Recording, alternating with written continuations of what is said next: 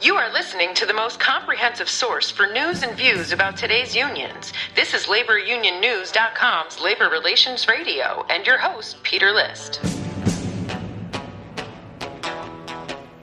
You want answers? I think I'm entitled. You want answers? I want the truth! You can't handle the truth!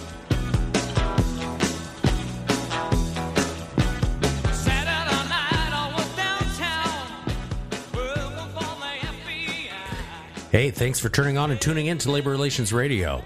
You know, it seems as though people are only now becoming aware that last year, in 2021, the president signed into law the $1.5 trillion American Rescue Plan, which was a boondoggle of all sorts of different things. And within that $1.5 trillion bill was a $90 billion bailout of union pensions. And the reason people are just now becoming aware of it is about a week and a half ago, the president made a big announcement of how the PBGC, or Pension Benefit Guaranty Corp, is bailing out the Central States Pension Plan, which is a plan of Teamsters that the Teamsters has had for about 60 or 70 years, used to be known as the mob's piggy bank, and the taxpayers are footing the bill for about $36 billion to fund up a failing pension plan.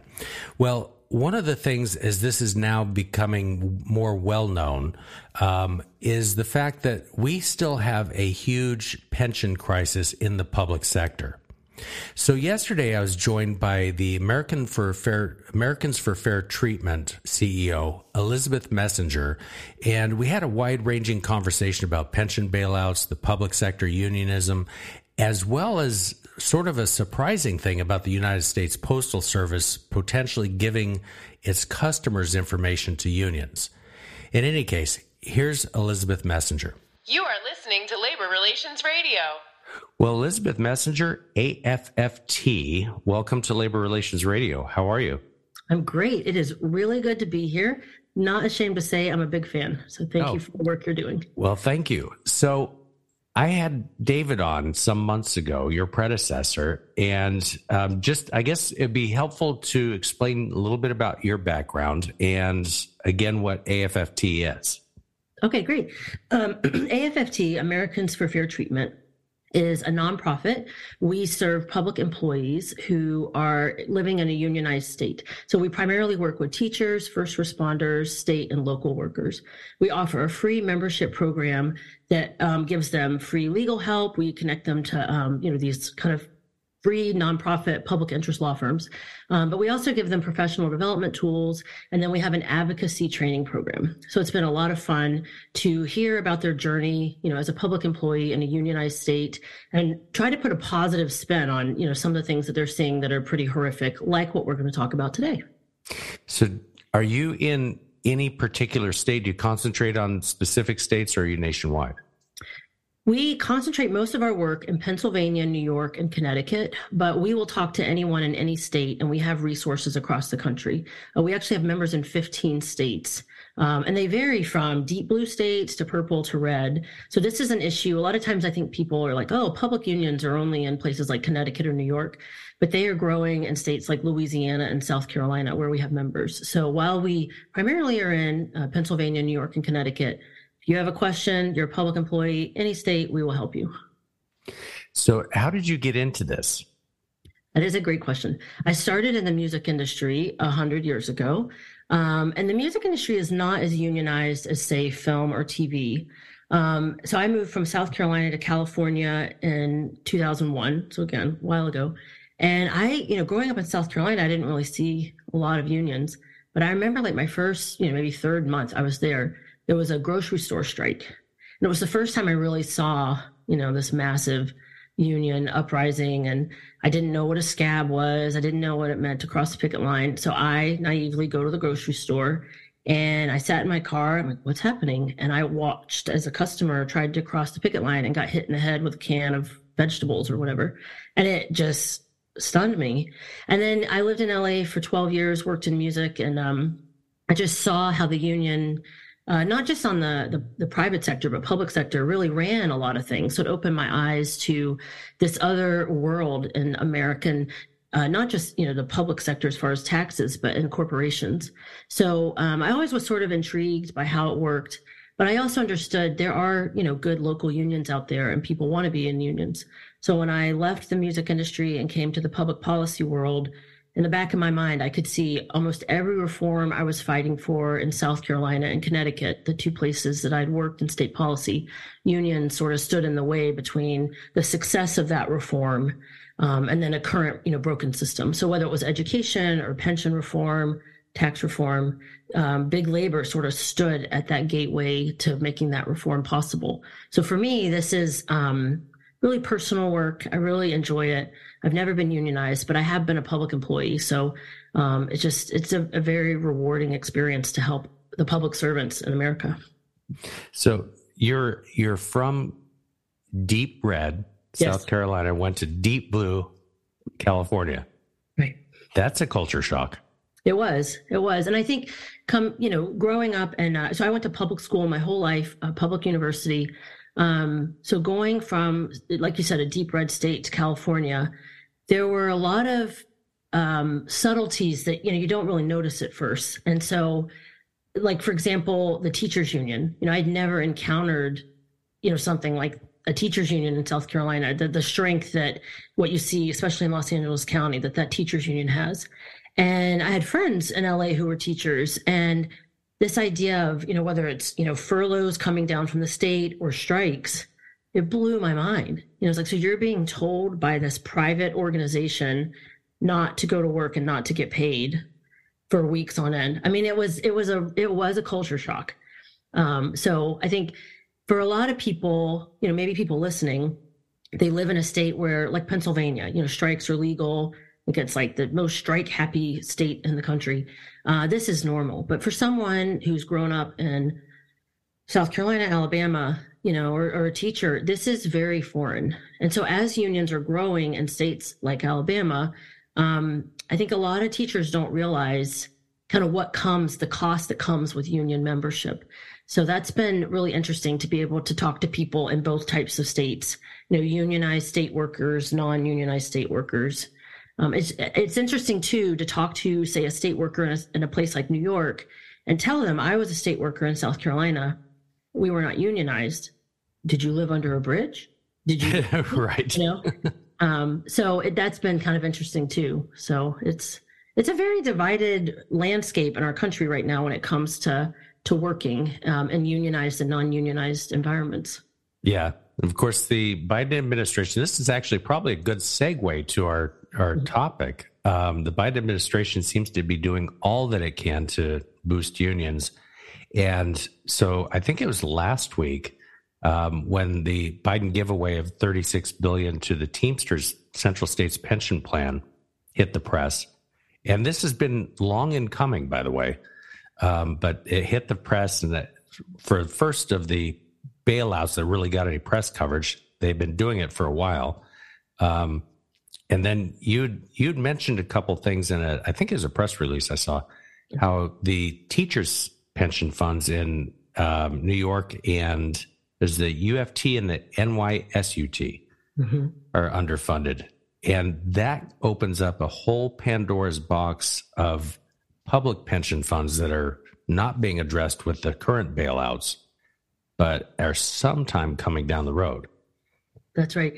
So I'm not sure who is in your audience, but I'm guessing there are a lot of people listening who are like me. And when I see the word pension in a headline, my eyes glaze over a little bit. There are, words I don't know, lots of numbers, percentages.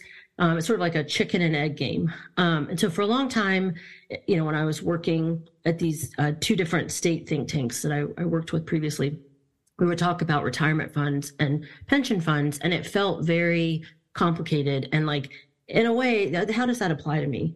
Well, what's interesting about this bailout, this is the largest of the nature, this private bailout. This is the largest in American history. $36 billion with a B is an awful lot of money. But what's interesting about this is very close to what I saw in Connecticut. And essentially, unions cause these pension funds to be underfunded. So the one that you mentioned, the Central States, I did a little research. It was funded at 17%. Now, Right. I'm not great at math, but I know 17 out of 100 that's not where you want to be. So the unions vote to underfund, and essentially what they're doing is they're trying to get, these really generous benefits for their members, a lot of kind of unrealistic things, and they dip into the pension fund. That's the promise for tomorrow. A pension is a promise. That's something that we should honor for these employees. They dip into that pension fund to pay for this outrageous benefit today. So that's kind of how they become underfunded. The unions sign off on it. Traditionally in the private sector, they're bailed out with strings attached. So it's like, okay, we might get some federal funding, or the state might help, or a private entity helps, but you've got to shape up. You've got to reform how the money in this pension is, being invested or spent or things like that. There are no such strings in this case. Correct. And so the backstory to this, the Central States Pension Plan, which used to be called the mob's piggy bank because it was the pension fund, if you watch the movie Casino, is the one that built the Vegas Strip. And so it had been fairly well funded up until around 1980. And in 1980, President Carter, it wasn't Reagan, it was Carter, that deregulated the trucking industry through the Motor Carrier Act and essentially caused all of these trucking companies to go out of business. I just saw something yesterday where there used to be 1,900 trucking companies contributing to the Central States Pension Plan. Now it's down to 1,000. So that created a bunch of underfunding. And everybody could see the writing on the wall for years, but nobody wanted to do anything about it until it got to the point where it was about ready to go insolvent. And so we came along, the American taxpayer, and there's about 200 plans total. This was just the biggest that are underfunded. And the American taxpayer, through the American Rescue Plan, which was the $1.5 trillion bill that was passed through Congress last year, decided to bail them out. But so I look at, okay, that was 1.5 trillion. We're taking 80 or 90 billion of that to bail out these pension plans. But that's, somewhat small comparative to the public pension plans that are underfunded and the state plans. And that one, and I don't have any recent numbers on it, but I think it's about 1.5 trillion or more that is underfunded at the state and municipal level. I think you're right. So we, Americans for Fair Treatment, really, we only work with public employees at the moment. Right. But I get asked frequently about private union matters. And so, we don't really work with the NLRB or talk about those types of things because for the most part, our employees are dealing with the state labor board. But one thing I have said for several years now is that the public sector union environment is sort of the playbook for the private union as far as these, I see a lot of trends with pensions and then some, rules that the NLRB is coming down with. So, for example, employers talking to the employees about unionization and what that impact would be in the workplace. States like Connecticut have protected the union and said the employer is not allowed at all to talk to employees. So that's called captive audience. And so we see then, not too long ago, the NLRB said, captive audience is bad. The employer can't do this. So when I look at this situation with this Teamsters pension bailout, I'm getting crazy deja vu because this happens in New Jersey, Illinois, Connecticut, and on and on and on a regular basis, where the state, so the taxpayer of California or Connecticut, is bailing out a pension fund that was underfunded with the approval of the union. This is exactly, to your point about the movie Casino, this pension fund maybe is a little more exciting than, being underfunded than what we saw maybe in Connecticut, but it's the same thing. The union voted to raid the pension fund for whatever purpose. Sometimes it feels like a noble purpose. So in Connecticut, the union president at the time of AFL-CIO, this was back in 2016, admitted in a public hearing, yeah, we knew it was bad to raid the pension fund to pay for these promises, but we did it anyway. In this case, obviously, it's exciting. They're building the Las Vegas Strip. But at any rate, what's happening here is that unions are not serving their members yet again by breaking their promise to protect these pensions so that they can do whatever nefarious thing that they're doing. And then the taxpayer is coming to bail them out. So for me, what's interesting about this story is that It's a playbook that we have seen at the state level time and time again when it comes to public pensions. You know, one of the things that, and this, I guess, goes to, I don't want to say ignorance as though I'm calling people dumb, but it's you're ignorant of what's actually happening within your pension plan or the world around you, whatever. I've seen so many comments on LinkedIn and social media about, well, it's okay to bail out these pension funds because we bailed out Wall Street back in 2008. Right. And it's almost as though, you know, two wrongs do equal a right. Mm-hmm. So, you know, and if you didn't say anything about the bailout in 2008, you shouldn't say anything about the bailout of the union pensions. It's like, that's a really great point. Yeah. I mean, I think when you talk about pensions, I mean, I was thinking about this the other day. My husband and I were at a restaurant and we started talking to two people next to us who they both had independently relocated to, we live in Virginia, my husband and I, and they had relocated from up north, and somehow pensions came up. I have no idea. I mean, I don't go around talking about this all the time. And one gentleman was a former New York State police officer, and he seemed, pretty conservative, very passionate about his pension, very passionate, very proud that New York protects public pensions in their state constitution. Very proud of this. But then in the same breath, he said, the taxes there are crazy. We had a rain tax. We had crazy property taxes. And I just sat there and thought, how do you think New York State is protecting your pension in the Constitution? They have to get the money somewhere. So it's the same thing. I mean, a bailout, I'm definitely a free market person. And I think sometimes you got to let the market play, and there are consequences for bad behavior. So, I'm not an expert on Wall Street. I can't speak to some of those things, but I think this idea of the federal government coming and bailing out private entities is a dangerous one. But this case, like I said before, pensions are so personal because that's your retirement. The other thing that's interesting is this pension fund, the people related to it could retire as early as 57. So they're not sustainable. That's the other thing that no one wants to talk about. Yeah, and people are living too long. Yes, they are. We've got to fix that mortality rate.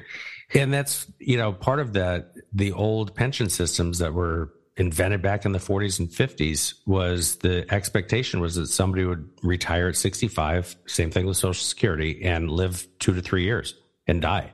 And now everybody's living longer, so the numbers aren't, the funding isn't keeping up. So I have a quick question about the gentleman, the retired cop from New York. Was he living in Virginia? Mm-hmm. That's the other thing. About 10 years ago. So you and I are tracking in states like New York. The idea of a public pension program is you're going to pay back into it when you're retired. You're going to have income tax. You're going to have property tax, sales tax. The out-migration numbers indicate that public employees are leaving states like Connecticut, Illinois, New Jersey, New York at increasing numbers every year, and moving to places like South Carolina, where there is not when you're retired, there's not a tax on your, the income you're drawing on your retirement. So the people are not staying in New York. So this gentleman, I mean, he was really smart and he was really lovely, but he's not in New York paying taxes. He's paying taxes here in Virginia. Right. So we see all the Northerners retirees moving down to where I am, and they're still getting the big fat pension checks from up north and spending their money down in here in the South. So, it's at some point, New York is probably going to have to somehow build a wall to not let people out. Yeah, I don't know. Yeah, that'd be interesting because I don't think they like walls up there. So most of their voters don't seem to like walls. One thing that's interesting in preparation for this, I was sort of looking at sort of the history of pensions and how long have they been around.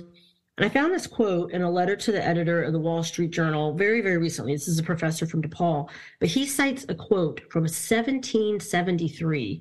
A British, lawmaker basically said that impositions on the public for these plans are,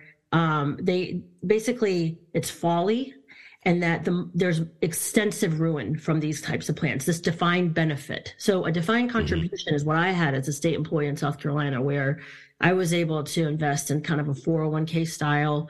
I had a pretty high match from my employer, and I vested on day one. So I got to take my retirement with me. It felt, it was a generous plan. That defined benefit, however, if I had taken that program, I had to stay a state employee or I would lose it. And then, the idea is you're going to have your salary for the rest of your life. But what blew me away was in 1773, economists and lawmakers saw this is not a sustainable plan at all. And again, I know I keep saying pensions are promised. That's an AFSCME slogan. AFSCME, Right. lobby about pensions a lot. And I think they're right. I mean, AFSCME's right. Pensions are promised. We're saying if you devote your life to public service and you sign up for this type of, package, this defined benefit plan, we're going to, make sure you're taken care of through retirement. And so that's the part to me that's heartbreaking. And that's why I think people are so passionate about pensions, public employees from northern states. Well, I think with regard to like the Teamsters and the multi-employer plans, which are again separate from public sector plans, but I have not seen anything out there with all these bailouts going on, because the PBGC just announced 2 more bailouts yesterday. Mm-hmm. And there is no talk of revamping the system. And frankly, if you've got multiple employers in an industry that are going out of business and leaving the hook, leaving the other employers on the hook, they're going to go out of business eventually or try to get out. And that becomes an underfunded plan. The system itself is broken. And yes, not to mention the amount of employees. Yes, we have a bunch of seasoned employees who spent 20 years, 30 years with a company that deserve whatever their pension is, right? But now today's workforce, you have people leaving every 2 to 3 years. Money's being put in that they'll never see because there's usually a 5-year vest on it, right? And so that money's it's literally a Ponzi scheme. Again, I look to the public sector in Connecticut as the playbook. So if you want to see what's going to happen in the future, look to a state like Connecticut. So teachers in Connecticut, when you start in that profession, you pay into the pension immediately. But for the first 10 years, your payments don't count towards your pension. So if you leave, to your point, most people today leave. Right. They're not accruing anything for their own kind of personal account. It's after the 10-year mark that then you say, okay, now you're building towards your own pension. Teachers in Connecticut also don't receive Social Security. You're not paying a FICA tax. So if you're a young teacher or a new teacher in Connecticut, someone who's changed careers, you're penalized if you leave. So I agree with you. I think another reason that these plans are so pernicious is because it's harming the younger employee. I mean, it's really interesting to me, this wedge between kind of the older employee, the more senior, and the younger. I mean, unions love seniority and protecting it, and you see them exploiting this wedge. And in the workplace, it causes a very divisive culture. I hear this over and over and over again from the private and the public, where a new employee, I mean, right off the bat, you're not benefiting from these great benefits that more senior employees get. And I think that's the other side. That's why this is so emotional for someone who's in a work system, with a defined benefit plan, with one of these pensions, because it's not just your retirement, it's your workplace culture. I mean, it's today, right, I'm paying in, I'm not going to get it. I mean, it breeds animosity it baffles me how, these bailouts are not just some number. I mean, these impact real people, and it's not just the people in the pension program. Taxes are going to go up. And the other thing that's fascinating to me, this bailout came from COVID relief. And I think about right, how many people from a medical standpoint are still suffering from COVID? How many doctors, there's so much research being done. And it's interesting that, I guess I shouldn't be surprised. I mean, I feel like the Biden administration has sort of weaponized so many agencies, federal agencies, but this grab to fund, what did Biden say? I'm going to be the most pro-union president in history. I got your back. Thanks for getting me elected. And then he turns around and does it. So I'm not surprised that it's happening, but it's heartbreaking to watch because so many Americans are struggling right now. And these, nefarious characters who voted and chose to underfund these pensions are getting a pat on the back. So, well, I think it's who was it that said, "Don't let a crisis go to waste"? Yeah. So that's I think a lot of what happened with the pandemic funding. And the interesting thing is, and again, you and I have probably private, 401ks, IRAs, or whatever. we're responsible for making sure our investments are good and that sort of thing. And if somebody else on Wall Street screws something up, or in Washington screws something up, and the stock market goes down and we lose money, we have to figure out a way to pay for that ourselves. That's right. And it's this, there's an entitlement there. And I think this bailout was long in coming, especially the central states, because that was like 400,000 members and across all the states and 38 states. But we have this attitude now that, I am my brother's keeper, so to speak, regardless if I have to steal from somebody else to pay for that. That's right. And that's what it is. Yeah, no, you're absolutely right. But I also think about the attitude from, the media, but also, lawmakers about unionized employees. And so there are a lot of people who are caught in the middle here, truckers, hardworking, really good people who took a job because it was a steady job and it gave them a lifestyle or whatever it was they were looking for, and it had a pension. And they didn't vote to underfund this. They are not the problem. And yet I feel like a lot of times when you're talking to people, the worker gets weaponized.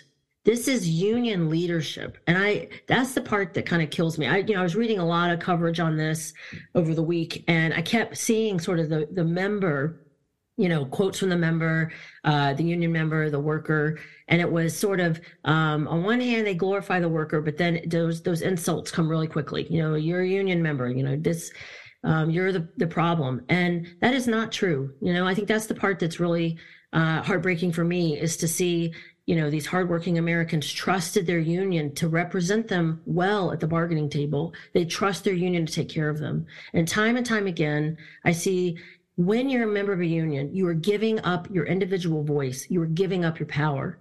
And in the private sector, you have no choice. You have to pay fees as a condition of that job if you're in a certain state. And that's the part right now that it just infuriates me. A lot of these workers did not have a choice. They did not have, I got the choice of a defined benefit or a 401k style when I was a state employee. And a lot of these people did not have a choice, and they're stuck in this. Yeah, I think at some point there's going to be a reckoning in terms of either public policy makers or even unions, at the bargaining table, to start steering people away from these defined benefit plans, because they just are not sustainable. And it sells really well when you're trying to unionize people. I mean, you look at the Starbucks unionization attempts, these big promises. Again, the union comes in and overpromises and underdelivers. I have talked to so many people in the past year who unionized. A year later, they still don't have a contract. Unions are expensive. Right. You can't hold them accountable, and they do not care about the individual. And that's the story that I wish we would shout from the rooftop. Well, that goes to part of the fundamental problem with labor law, at least on the union organizing side, and that is that unions are legally allowed to make promises. Employers are not, but they cannot be held to their promises. That's right. So that is so poetic right there. That is so true. So are you seeing any moves in the public sector, whether it's New York or Connecticut or wherever, to basically start shoring up the public sector underfunding? Connecticut, for example, yes, I've seen there were a few changes recently, sort of remanage, the fund. But then in Connecticut specifically, they moved the goalpost. So it was like, we need to have X done by 2050. So they move the goalpost out so that they can make payments today. So I think the leadership, the governor there is trying. They have something called CBAC. So it's like this, huge state employee bargaining entity. And for the state pension fund, it's very unhealthy. So I think lawmakers are trying to tinker with things to make it more healthy today, or make it, sustainable today. The problem is they're making promises today that impact people tomorrow. So they make promises that, lawmakers will never be able to deliver on, in 2050. So this is what I see coming to the private sector. So this bailout, there's no reforms attached. The people running the pensions don't have to structure it so that it becomes a healthy system, economic system. I think in Connecticut, we have in New Jersey, you have headlines where it seems like, okay, we're getting better. We're funding the teacher pension. That's run by the state. We're funding it in a better way. We're kind of changing the way that we manage it so that it's healthy. But when you really dig into it, that's not sustainable health. So unfortunately, I do not see the public sector pension systems on a pathway to success for the things you mentioned before: out-migration, length of life, which is a wonderful thing. The cost of living, I mean, gracious, gas up there is insanely expensive, and property taxes and everything else. So I don't see that as like a successful story. The problem is you've got these headlines right now, these little Band-Aids that make it seem like, oh, we're figuring this out. And they're not.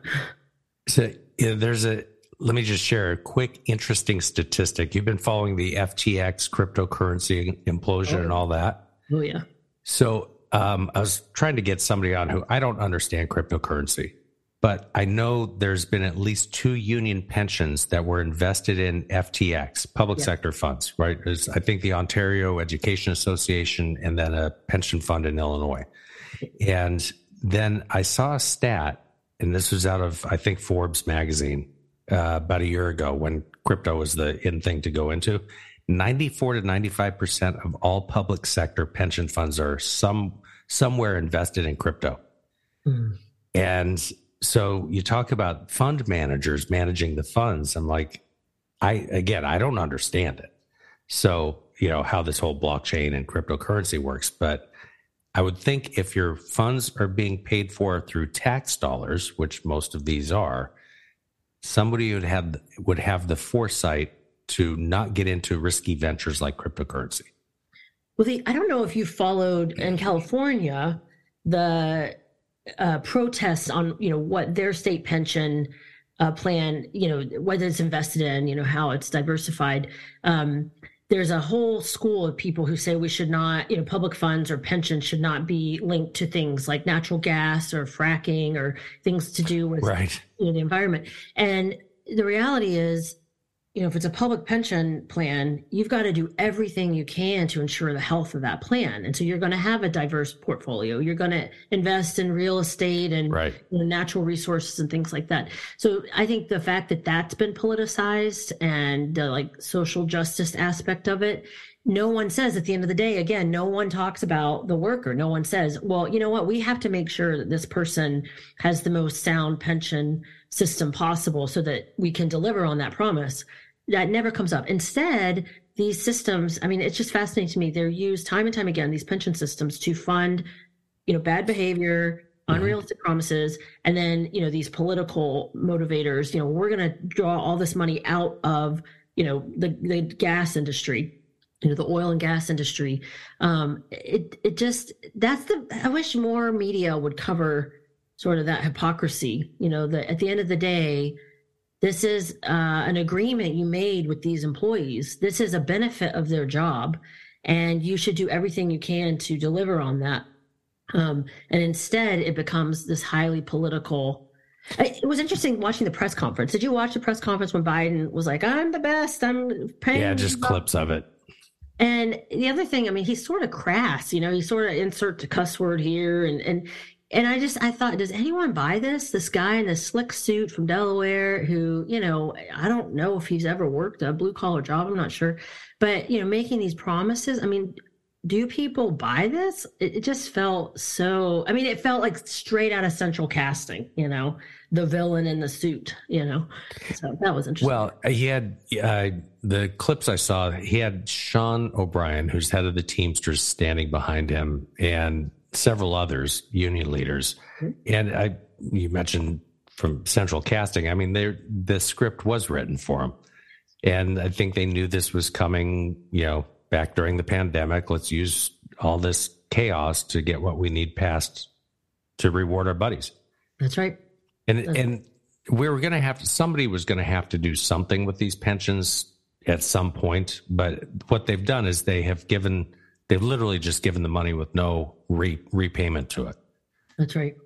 And I guess that's somewhat frustrating. Of course, we're giving billions of dollars to Ukraine too, and I don't think we're going to get repayment on that. Somebody will, but not us. Yeah. No, it is a really weird time for economics. That's for sure. Yeah, it's printing money, and somebody's going to pay the piper at some point. That's right. So what else are you folks working at AFFT? Yeah, well, we got a couple things. One, yeah. So I don't know if you've ever been in a state that is unionized by public employee or public unions, but you'll have public employees show up at the state capitol on certain days. Mm-hmm. It's really a sight to see. A busload of people. Everyone gets off in like their purple SEIU shirt. They have a free lunch, and they're there to show support for whatever bill the union is backing. If you talk to many of these people, they'll say, "Oh, I don't know why we're here. I got a free day off and a lunch and a trip to Hartford, or Albany or wherever." And we found in our membership program, so again, we have totally free. We offer like retail benefits, just like the union does, and scholarships to union alternatives like Christian educators and things like that. But we kept hearing from our members, like, we want to talk. Like, someone give us a microphone. The union always says that they're like PSCA, the NEA chapter in Pennsylvania, has a magazine called The Voice. And the idea is that we're giving, our members a voice. But no, it's the union who has the voice. So our members, AFFT members, kept saying, like, we want to talk to media and lawmakers. So we developed a legislative training program with a state think tank in Pennsylvania called the Commonwealth Foundation. And we had public employees testify on behalf of what we call worker freedom laws. So, you know that you don't have to be a member of a union as a public employee. You have to sign a card that says you cannot take, dues out of my paycheck kind of thing. And it was incredible. So we had a teacher testify, a public school teacher from Pennsylvania, and she testified before the House Labor and Industry Committee in Harrisburg, Pennsylvania. The entire Democratic Party on that committee got up and walked out on this woman. This is a public employee. Really? Yeah. And that fired up our members. So that's one thing we're working on, is taking this legislative training program to more states, giving public employees the chance, giving them training. And then, we do a lot of work, helping them write op-eds or place them and, get trained to talk to media, talk to lawmakers. So we don't lobby, but, our members want to talk to their lawmakers. So we'll kind of point them to resources to help them be equipped to do that. That is very exciting right now, because I think a lot of our public employees have felt sidelined and marginalized in the workplace, and they have a story they want to tell. And I think what they want to say more and more and more is like, we are not a small minority. There are a lot of people who are upset with union behavior right now in the public sector. So that's been fun. And then one little thing that we're in the middle of, that Politico wrote about this. So I think I'm allowed to tell you a snippet, and I can't wait to tell you more after this unfolds. But AFFT is suing the U.S. Postal Service because if you got a free COVID test on their website through the Postal Service, when you submitted your information, there was a box that came up with a bunch of text. I read it because I apparently have nothing better to do. And I noticed that it said, we can give your information to members of Congress, some other things. And there were these little funky letters, it was a statute next to it. And then I noticed it said, we can give your information to labor organizations, no statute. Really? Yeah. So we're trying to get to the bottom of it. We submitted some FOIAs, trying to see how that goes. We are in the middle of a court case. So that's been printed. So I feel like I'm okay to say that. The lawyers won't get upset. That should have been our lead topic today. I have not heard that. I cannot tell you how much time I've spent on this, but I will have answers very soon. So I'm excited to come back and talk to you about that. So let me just circle back on this. God, I hate that term. But so people who signed up to get COVID tests through the post office? That's right. Okay, so this was the COVID test program that the Biden administration put out, and to get everybody 3 or 4 test kits at home. That's right. And in the fine print, it said we can give your information to labor unions. That's right. Labor organizations. So over 70 million households, which is more than half the households in America, participate in this program. So I participated. I actually did this with a colleague. So at the time I lived in the District of Columbia and my friend lived in South Carolina, and we wanted to test. When you signed up, it said, we will send the test to the places that have the greatest need. And we were joking. And I said, well, I live in Navy Blue, DC, so I'll get my test before you do. And I did. I got it 6 weeks before she did. But as part of this, we both noticed this language and we were just like gobsmacked. Like, you're giving my information to Marty Walsh. Like, what? And I can't get an answer. So, we're in the process of that. We'll see where it lands. But what's also troubling is the Biden administration. I saw this in Daily Mail, wonderful publication, but they're relaunching the free COVID test policy or program. I just saw that too. Yeah.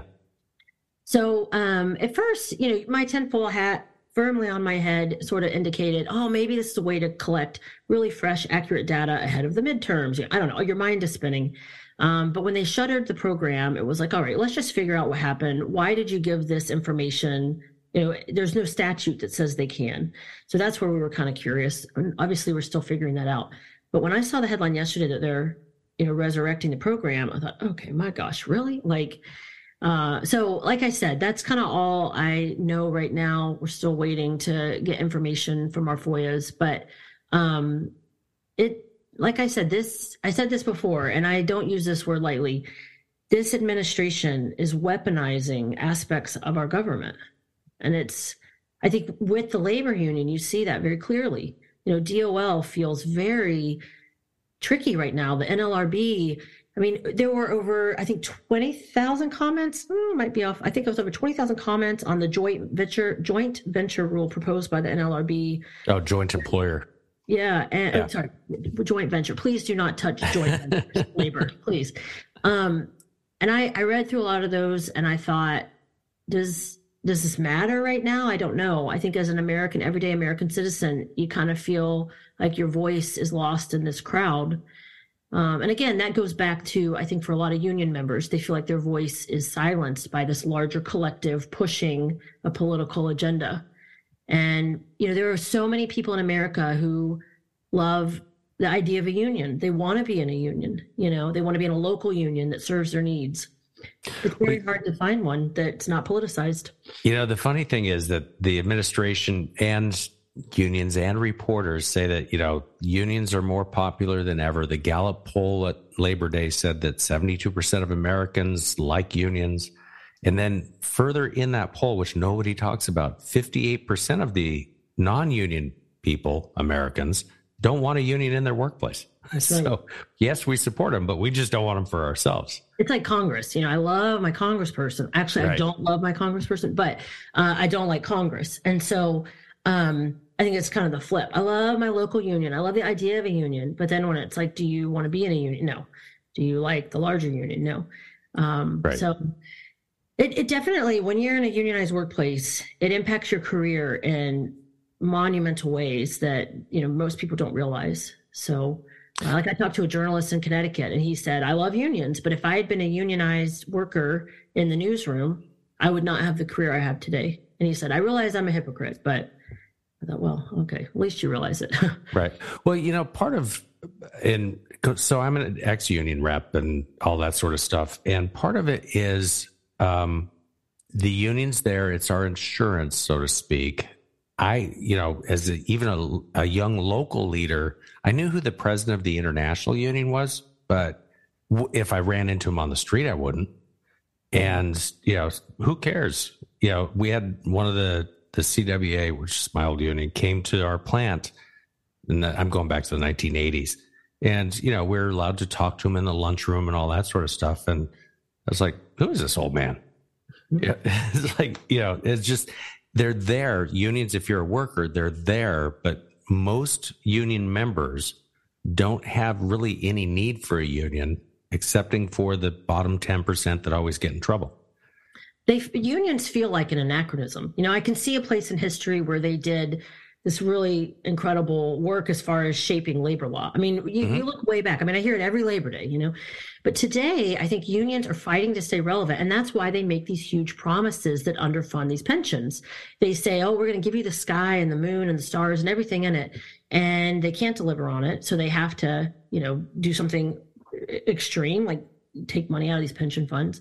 And I think that's also why unions have turned to political activity, because again, it's this bigger picture. We're fighting to save our world. We're fighting to save our children. It's like your SEIU. You don't represent children. Teachers unions don't represent children. They represent teachers. So I think that's one of these kind of distractionary tactics that's happening right now with the politicization of just the public employee, even private, activating these people to go and door knock for different candidates. It has nothing to do with representing the person at the bargaining table. But I think because unions at this point, I mean, what are they going to promise that's so compelling that someone gives up, $1,200 a year and their voice and their individual power handed over to a union? So that's why I think unions kind of give you all these other things, because for the member, it becomes, I mean, I cannot tell you how many times I've talked to union members, and union membership becomes not just about their experience in the workplace, but making the world better and tackling climate change. I'm like, that has nothing to do with you with the workplace. Yeah, that, so I'm somewhat libertarian. I was somewhat that way even when I was a union guy, right? Mm-hmm. And so I always felt that the union, and I was in a right to work state. I grew up in Arizona. I always felt that the union is a business and it needs to do the best job it can for the workers on the factory floor. Yes. And I remember having this argument with a VP of the local when I was still either a steward or chief steward. It wasn't an argument, but it was a conversation where I expressed that. And he said, well, we're also a social movement too. And so the issues of that day, 30 plus years ago, was healthcare. This was around the, 89, 90 timeframe. And it was healthcare. It was the gays and the Boy Scouts, that sort of thing. But they've transitioned. And I said this recently in one of the posts, I think it was podcast, when you've got like 44% of your membership or 40% of your membership that stands on one side of the aisle on a specific political issue, why get into that political issue? You're going to alienate your members. It's just bad business. When the worker is forced to pay you fees as a condition of employment, right, you can do whatever you want. You can do whatever you want. Do you ever feel like this like the big labor movement is a religion? It has cult-like tendencies. Mm-hmm. And, it's part of, you touched on this a few minutes ago about the government paternalism, which I use the term, but this is my term for it. You've got government doing what unions used to do. So you've got labor laws, you've got safety laws, all that sort of stuff. OSHA, they lobbied successfully to get them in. You've got Social Security. You've got minimum wage laws. Now, may they rise? Sure. But you've got part of the decline of unions has been that the government has taken over what they used to do. That's right. Just recently, I think it was this past week in New York City, they're starting to enact just cause laws for all workers in the city. And so if they do just cause laws, and I'm sitting here looking at it as a former union rep, well, if the government's protecting workers on the job from at-will employment and unjust firings, what's the purpose of having a union? That's right. And now, their last thing is, okay, we're just going to be lobbying organizations. I mean, when you look at the political spending, so the NEA spends $2 on politics, the political activity, for every $1 on membership-related activity. That's when you see the bigger picture. I mean, we do a lot of research at AFFT on where union dues go for public employees. Right. It's mind-blowing. And we have all these charts. You can go on our website and look and see all these different pie charts, beautifully decorated. And it's mainly like huge swaths of the pie chart are for political spending, and then this sliver for members. And there are people in the workplace who have real needs, very serious needs, and their union, grievances. You think all the time, like, well, if I have a union, I can file a grievance and they're gonna represent me in the workplace. They're gonna take care of me. The union can deny to grieve your issue, Yeah, Elisabeth, you don't know my background that much, but that's why I became a union rep, because I literally that was my first lesson in labor law as a 20-year-old, 21-year-old, factory worker. I thought the unions, I was a union member, had to represent me to my liking. That's right. And they don't. And so I wanted to have a grievance filed on a write-up, and the union said, well, it's the supervisor's word against yours, so I'm not going to do that. I was like, well, screw you, I'll do it myself. So I became a union rep. That's right. But, I think that's an important message that people, especially right now in the Starbucks and the Apples and all these places, they need to hear that the union, this is not there to, like you said, to do things to your liking. It's a business. It's a really big labor is a big business. It's a corporation, basically. So yeah. Well, I think Starbucks kids will learn some of this the hard way. But you know what, though? I think some of these unionization attempts are forcing employer, like in Amazon, to step up. I mean, maybe they should pay more competitive wages. I mean, to me, that's a free market approach. I think that if the employees are getting together and saying, we are going to walk out or we're going to quit, then the employer says, nope, we want to keep you. So I think, we do need to make sure we take care of employees in America. We need to make sure they're paid well and, we honor our promises to them. I don't think you need a union to get that today, though. I think you can do that. Well, to that end, and this has not been brought up that much in the press. I don't think it's been brought up at all. So the whole Amazon thing, and we're not paying, or Amazon's not paying their employees enough. The Amazon workers in the warehouses, their starting pay is actually $1 to $2 more than UPS warehouse workers in their contract who are already unionized. Wow. And Amazon was smart in doing that. They've got good benefits and all that sort of stuff. Now, I'm not talking about UPS drivers. I'm talking about UPS warehouse workers. So as a result of that, what we're going to wind up seeing next year, because Teamsters want to unionize Amazon, of course, but they're already being paid more than the UPS workers, right? So UPS is likely going to have a strike next year so that they can go above and beyond Amazon. Wow. And that's kind of like the hidden story. But, and part of the issue with the UPS and Sean O'Brien, who's the new president of Teamsters, is Hoffa sold out the UPS workers last year or 2 years ago, I think. They imposed the contract on the UPS workers. But none of of course, you've got union friendly media, whether it's Bloomberg or Vice or Washington Post. So they're not really telling the whole story. That's right. And, that's an underlying issue that is going on with the Amazons. That's right. That's right. It's really fascinating. I mean, this is such a tangled web. There are times I hear stories like that, and I think this can't be true, but it is. It's all true. Yeah, I don't know what the current numbers are, but about a year and a half ago, when Amazon raised its entry level to say $15 an hour or whatever, the UPS contract was still at $13.50. So I saw an ad in DC last year that starting pay at some facility was, I think it was like $23 an hour, near DC. Yeah. So I thought, my gosh, do I need to think about changing my career? No, but but I do, for me, it's like at the end of the day, I think people should be taken care of. So it's encouraging to see companies stepping up and saying, we're going to pay a competitive wage and we're going to provide benefits, all those types of things. But I wish more people would come forward. I mean, we helped a group of teachers decertify outside Pittsburgh because after a year, the union did not deliver on their promise, their contract. I mean, just lots of problems. But they really, really wanted to unionize. And so I want to tell more stories about people get their union, and then a year later, they're in a worse condition than they were. They're paid less than they were. Right. This happens all the time. I tell kids at Starbucks, I'll talk to anyone about this. My husband, I think, is mortified when I just start striking out conversations, but I'll share these stories sometimes with somebody at Starbucks, and they're like, really? I'm like, oh yeah, Google it. Yeah. Yeah. Or Bing it, whatever you want, whatever platform, or DuckDuckGo, your platform or your choice, look it up. Right. So Elisabeth, tell people where they can reach you or reach AFFT and some of the stuff that you're talking about. Yeah. So we are Americans for Fair Treatment, or AFFT.org. We've got a lot of information on our website. Our email addresses, our staff, our email addresses are on the website.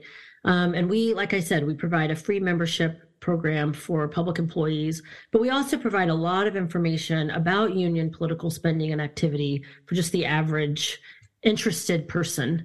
So we have a really robust news page. We write about a little bit of private, but a lot of public sector issues. So my hope is that as people get more engaged, especially in places like Virginia, where unions are growing, they can kind of see the impact and look at states like a Pennsylvania and say, that's what happens 20 years after collective bargaining. So that I would love to see more empowered and educated voters pushing back on, union expansion. So that's one thing you'll see on our website. If you're not a union member, if you don't live in a northern state, where we're working, I think there's still information that AFFT can provide that's of interest, because unions are everywhere. Right. And depending on the administration, they're kind of pushing further into everywhere. That's right. That's right. Well, Elisabeth, thank you so much for coming on. And I'm going to put the links, AFFT's links and some of the other stuff under the audio portion of this. Thank you. Thanks. Appreciate it. It was wonderful. I really enjoyed meeting you. It was fun. You are listening to Labor Relations Radio. So that was Elisabeth Messenger from the Americans for Fair Treatment. And although we had a very robust conversation, one of the things that really hit me like a smack on the head, so to speak, was the fact that the United States Postal Service has the ability in its privacy statement to give customer contact information to labor organizations. And it says where applicable. So after we were done recording, I went to the Postal Service's website and went to order some Kwanzaa stamps, and in fact, the language is there.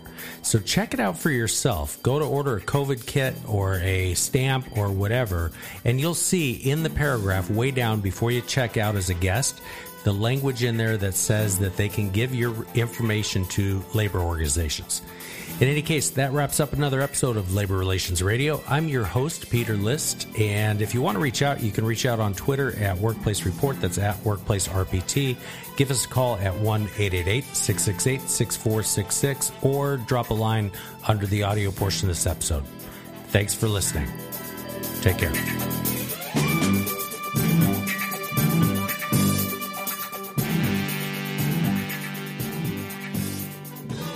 You have been listening to Labor Relations Radio.